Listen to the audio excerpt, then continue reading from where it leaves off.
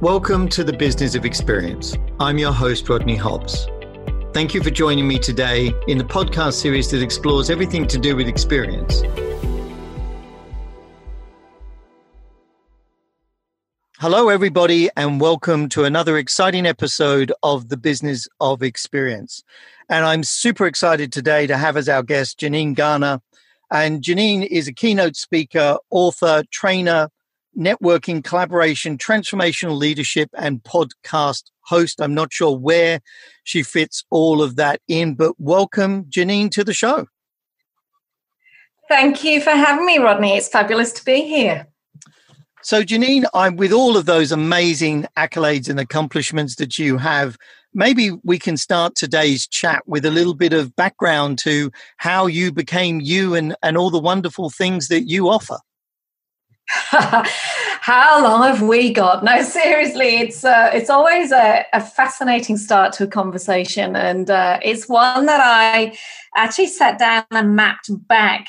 I don't know if any of your listeners have ever done this, where you sort of take a moment to map backwards the things that you have done and what you have learned and how it all joins together to get to where you are. And for me, the tipping point was actually somebody said to me, Janine, you're the queen of reinvention. And I went, no, I'm not. And then it was through that exercise that I actually realized that every probably 9 to 10 years, I have totally pivoted and changed tack. So for me, I'm from the UK originally. I arrived here in Australia back in 2000. So the first part of my career was very much following that traditional corporate route of go to school, get a degree and start a graduate training process, and then literally worked my way up very much in the field of marketing. My background is business building, brand development, and very much in the retail fashion product space. So I started career in the UK and then arrived here in December 2000. I'd fallen in love with an Aussie in the UK, and he brought me over here on holiday.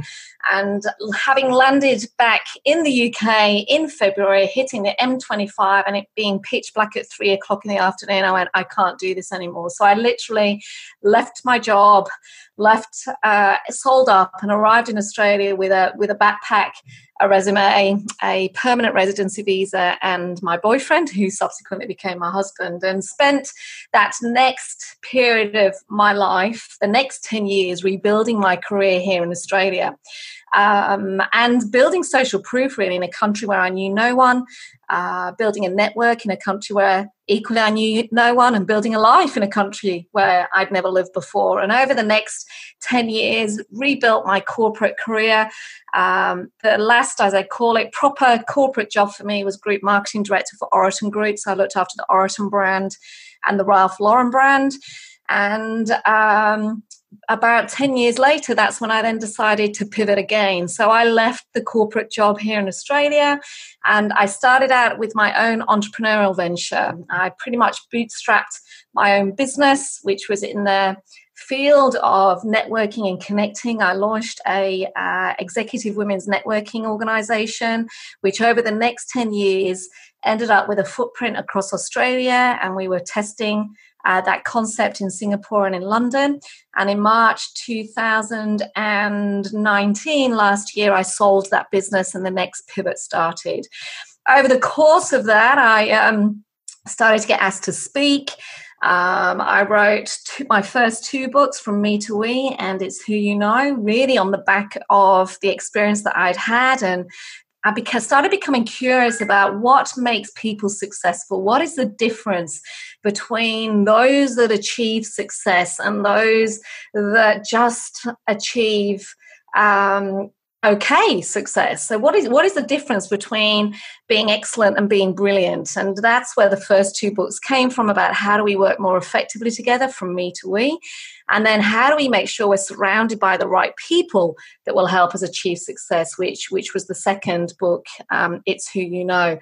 And essentially now my life is around, I write, I speak, I work with organizations and executives to unlock individual and team brilliance, because I believe that when we can stop faking it till we make it, when we can bring our brilliance to everything that we do, then that actually enables all of us to collaborate and connect better and ultimately achieve the exceptional results that all of us need individually, that we need as teams to perform, and that we need as organizations to move into the future. So that's essentially my whistle-stop journey from working class farmer's girl to now living in the northern beaches of Sydney, somebody that gave up writing and English, studying English at the age of 16, and now the author of 3 books, which I always find quite entertaining when I think about it.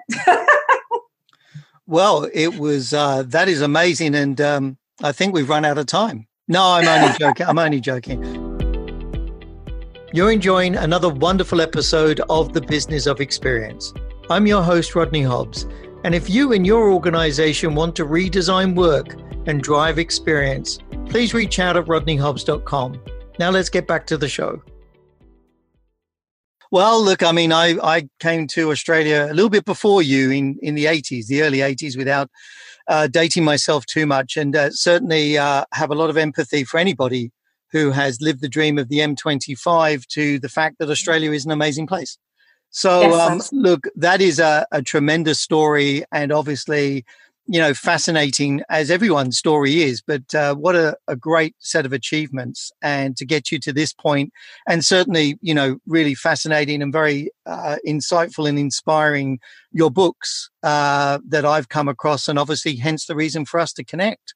And I suppose, Janine, today, what we were kicking around is, firstly, you know, boy, what an interesting time that we're living in. And that's not a trite saying anymore with the crisis at hand. And obviously in that we were thinking, you know, there's a lot of people that are going to be affected by this. And really, how do we, you know, understand and maybe provide some insights on today's chat around how do we unleash our inner brilliance? And I know, you know, this is an area that you're very passionate about and obviously cover.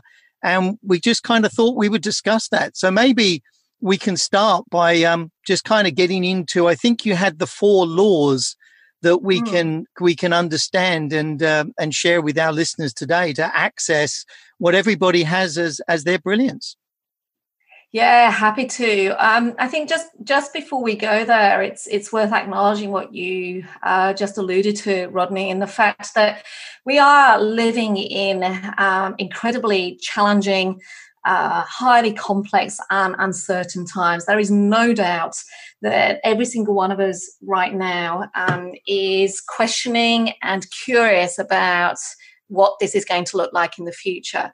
And I think that's part of what is unsettling everybody. You know, we're living in this period of acute emergency right now, where what we're seeing is everybody almost reacting to the situation, doing what they think needs to happen to get to the other side.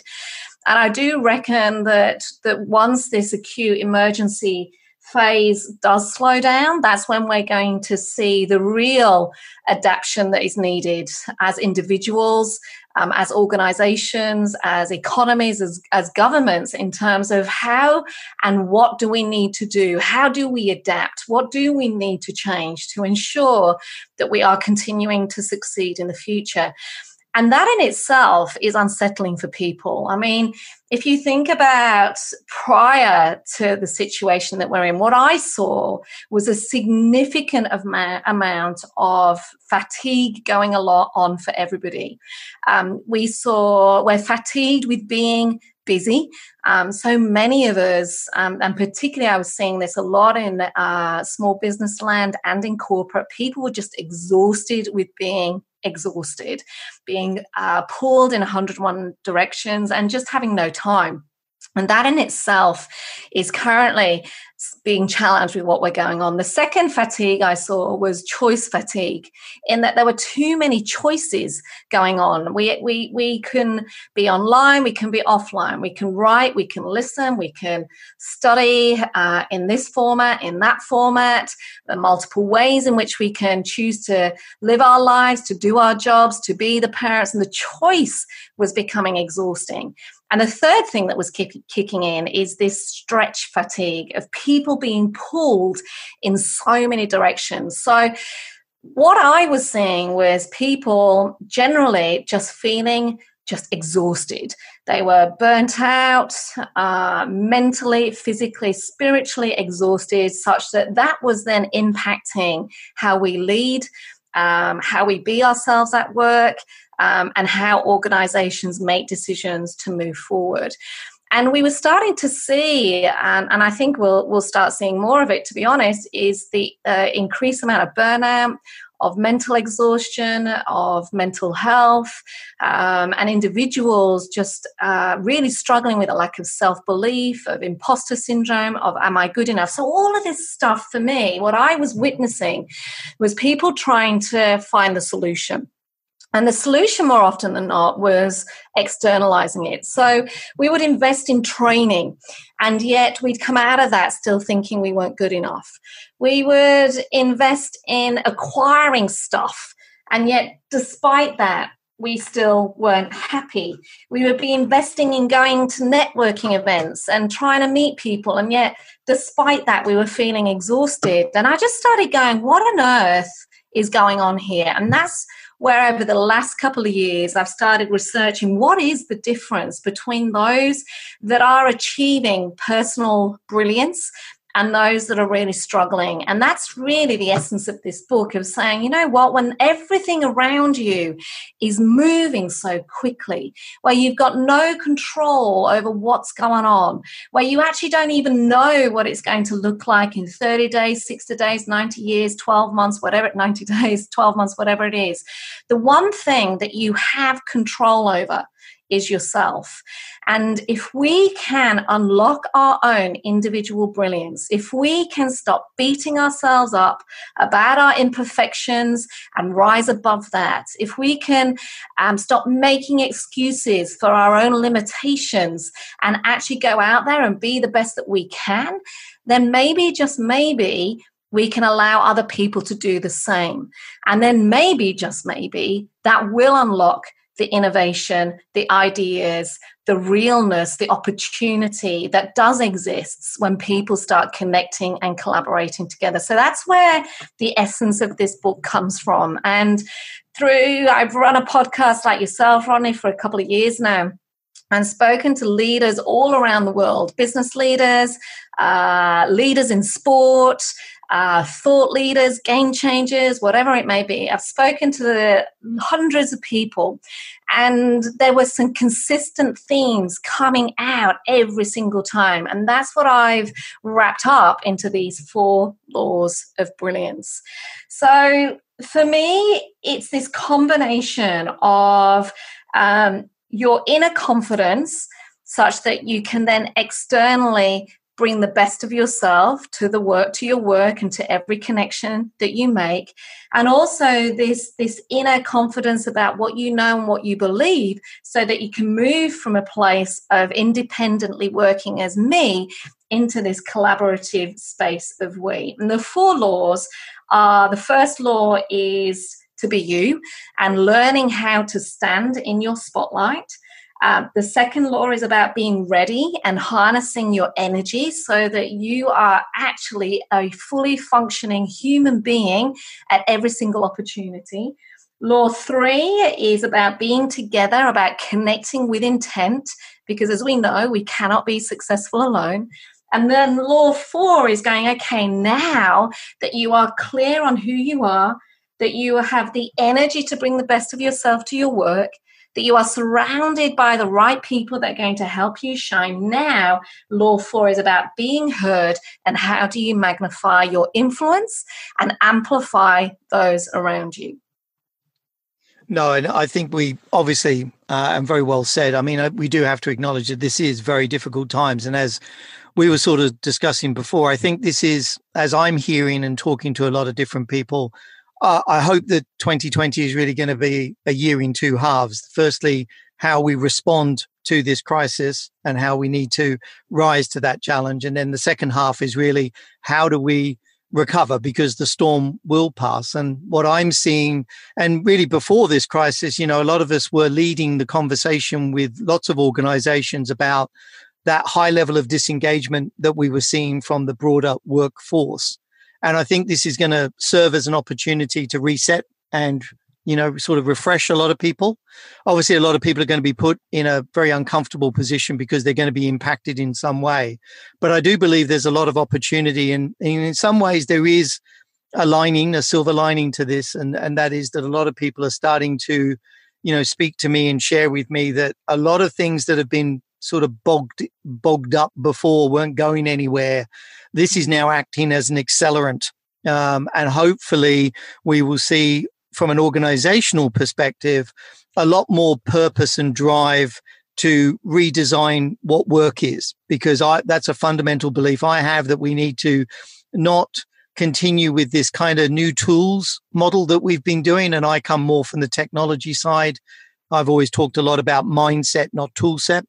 And I think we need to really challenge the DNA of work, because without that, and for a lot of us, so much of who we are is in some ways, and I'll be interested on your insights on this, really kind of dictated and driven by what we do.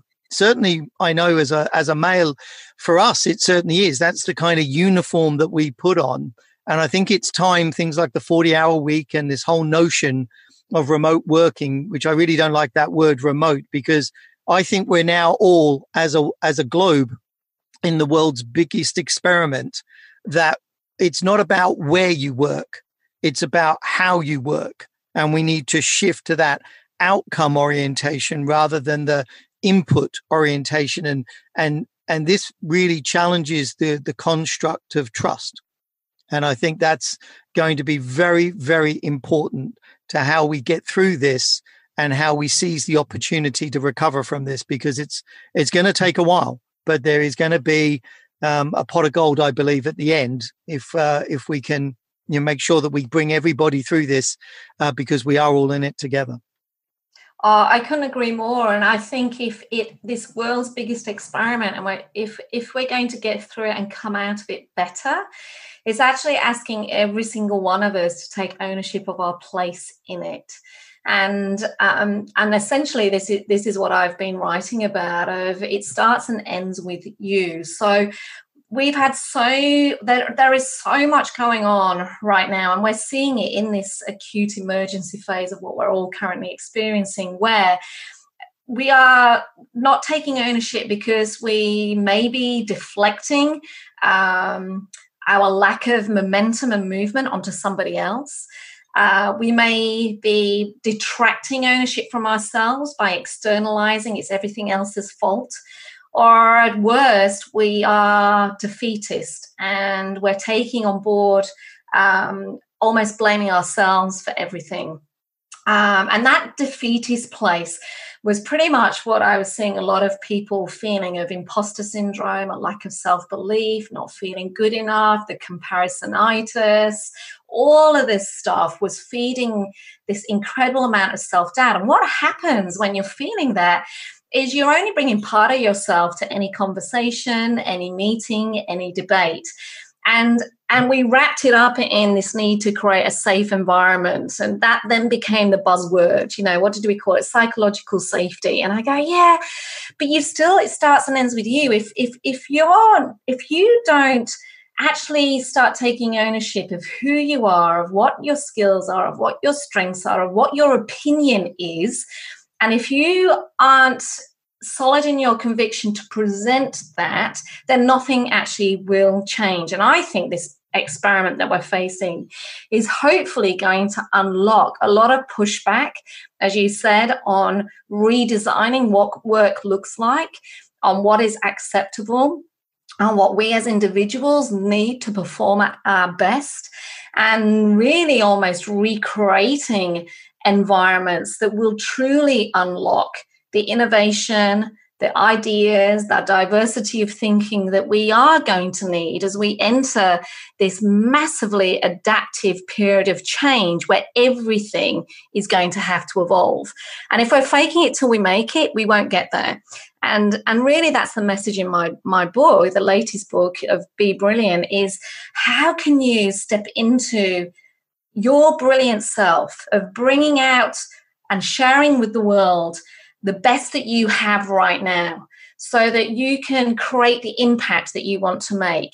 So instead of beating yourself up, of doubting yourself, of really leading superficially and connecting superficially, what if you let all of those guards down, all of those boundaries, you stop listening to the voices in your head and you start bringing the best of yourself to everything that you do.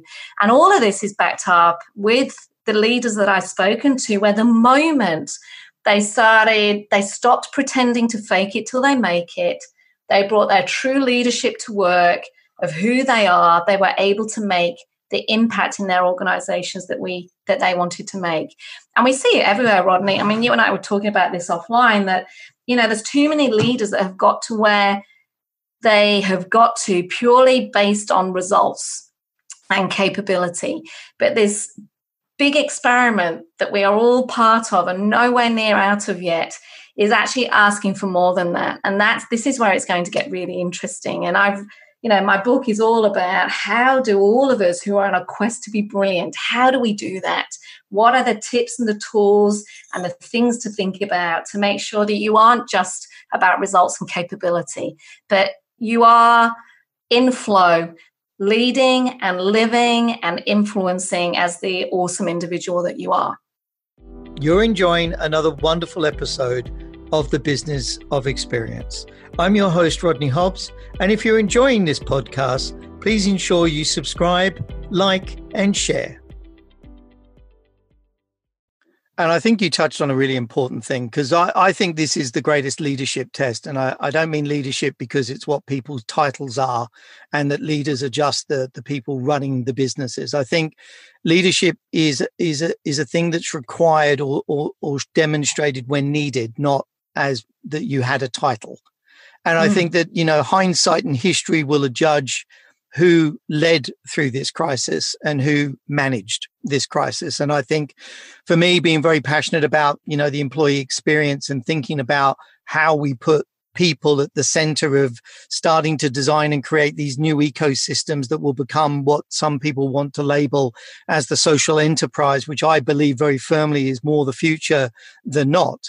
This is going to be where we need these leadership at all levels, in all dimensions, to be putting their arms around their workforces. And that means their customers, their partners, and their employees. But this is the time we need to take the workforce through this with us all. And we will see. It will be very obvious, I think, as it is already, where there are some amazing examples of leadership. I think it was the leader of the Marriott chain's video on LinkedIn that was just an amazing demonstration of empathy about dealing with this and communicating at this time. And there are many others, right, from political leaders to business leaders. But I think also, I fear, unfortunately, that there will be poor examples where we will take too much of just a financial view and we will just contract. And there are, some parts where undeniably that is going to happen. But I think it's how we treat and manage that situation, because not everybody potentially can fund their way through this. But I think it's going to be an ultimate test, because this is uncharted waters, different to the Great Depression, different to the other eras of challenges in our past. And I think hopefully, like the bushfires and like other things that we've gone through, we will see humanity rise to the top and not profit lead the decisions that we need to make. But why don't we crack on, Janine, because it is a great thing that you're sharing around your book. And I think it's such a great topic, because we all do need to take that personal ownership. I can joke about, I remember many, many years ago in my first corporate job, that HR came to me and said, your career is your problem, not ours. And that is something where very clearly I got the message that it's something that I had to take responsibility for if I wanted to achieve anything. But I can also understand that for a lot of people, that might not be just a natural thing for them to do and a natural thing for them to want to do, because things get complex. They challenge us. They make us uncomfortable, as you've alluded to. So can you give us some insights around each one of those laws so that the listeners get a better sense for, like, what are these things, like, what can we share today that gives some people some insights they might be able to start thinking about? Yeah, so why don't we take each law one by one, and I'll try and very briefly give your listeners a little bit of an idea of what to consider. So the first law, which very much is around being you and owning your spotlight. I absolutely believe that owning your individual spotlight is key to your success today and tomorrow. And Rodney, I also say to many of my clients, the company owns your job, but you own your career. And yet so many of us go into our roles or into our jobs conforming to how we think we should behave and what we should do and what the next piece of success is. And it's only when we get knocked about a bit that we start questioning this. And for me, I can still remember I was working corporately at the time, and I had 3 children. They were under 8, I think they were. I've still got them. They're just a little bit older. But I can still remember both myself and my husband were working full time, and I had followed that traditional corporate model of progression. As I alluded to earlier, it was university, straight into a graduate traineeship, and then literally year after year, promotion after promotion, constantly striving and constantly proving that I was good enough. And I can still remember coming home this one night and sitting around the dinner table, and I've got 3 children, and my daughter, who's the middle child, was about 5 at the time. And we'd read all the parenting books about how you should parent and what you should do as a working parent. And we sat down and we did this. So how was your days, darling? What are you grateful for? And my daughter looked at me from her high chair and she said to me, Mummy, why do you work so hard? And I threw back to the table. I work so hard because I've studied, I've been to university, and therefore this is the job, and it's all about progress and earning money, and so I can take one holiday and we can buy you toys and da da da da da da da. And then she looked at me and she went, but Mummy, why are you so unhappy? And for me, that was a critical watershed moment to actually go, I've spent my entire working life trying to prove that I am good enough and hopefully paving the way to prove to the next generation, particularly, as an almost 50-year-old woman, that you can do it. You can have a family and raise children and work full time. And yet the one person that I was trying to influence, my 5-year-old, turned to me and said, why are you so unhappy? And I realized then, that moment, that I had to take back control and self-ownership. I had to reconnect and reclaim who I was and who I wanted to be, so that I could ultimately influence and lead in a different way. And this essentially is the essence of law 1 of how do you fuel your self-belief so that you are able to be visible and intentional in the work that you are doing and the impact that you are making every day on your terms, not doing what you think you need to do to conform. And there are 3 facets of law 1. The first facet is character, which is essentially owning who you are, every single facet. You are, to use an analogy, you are a diamond. Every single one of us is a unique diamond that has been put on this earth to shine. And yet we hide the various facets of our personality. We try and smooth them off to fit in. And what I am encouraging people to do is to shine up those facets, to bring them to the fore, to allow your character to shine. Because when we can stop faking it till we make it, we can actually bring the best of who we are to everything that we do. So owning your spotlight is identifying the real character of who you are so that you can be more visible in that, to understand that you are a blank canvas that can become whatever it is that you want, that it's your responsibility to step into the future. And like every superhero has flaws, you have flaws too. And until you can understand your character, you are always going to be faking it, which means that the conversations, the decision making, the input that you have is not going to be fully where it should be. The other part of owning your spotlight is then focus of what is it that you want to do. Like taking ownership of your goals and your dreams, triggering off that belief and that motivation, and then making sure that you have a plan to get there, because nobody else is responsible for your career or your life, only you. And I think we're starting to see the results of a lack of that right now, because suddenly we are, all of us globally, living in a situation where the foundations that we thought we had are being swiped away from under our feet. Those foundations can be as simple as, being able to visit your family, but even down to your salary, your job, what's next, all of that is being wiped out from under us. And as you said earlier, Rodney, our identity isn't our work. So what is it that you want to achieve, and get clear on that? I mentor so many individuals where you talk to them about what they want to achieve over 12 months, and it's always so work oriented. And I go, what about everything else? You only have 52 weeks in a year. That's 52 Saturdays.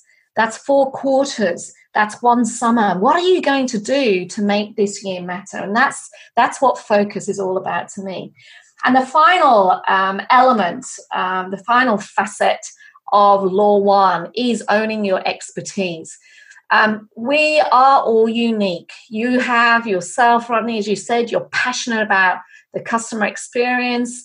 I'm passionate about individuals bringing their brilliant self to work and the impact that has on leadership. All of us have got a certain set of skills, knowledge, and experience that makes you an asset. And as soon as we can own that, that's when we're able to just step into that spotlight, no longer fake it till we make it, not feel that we're only bringing 75% of ourselves to work, but actually bring the best of ourselves to everything that we do, to every opportunity, every single moment, every single second of the day. And as a result of that, make every moment matter. So that's the essence of Law 1.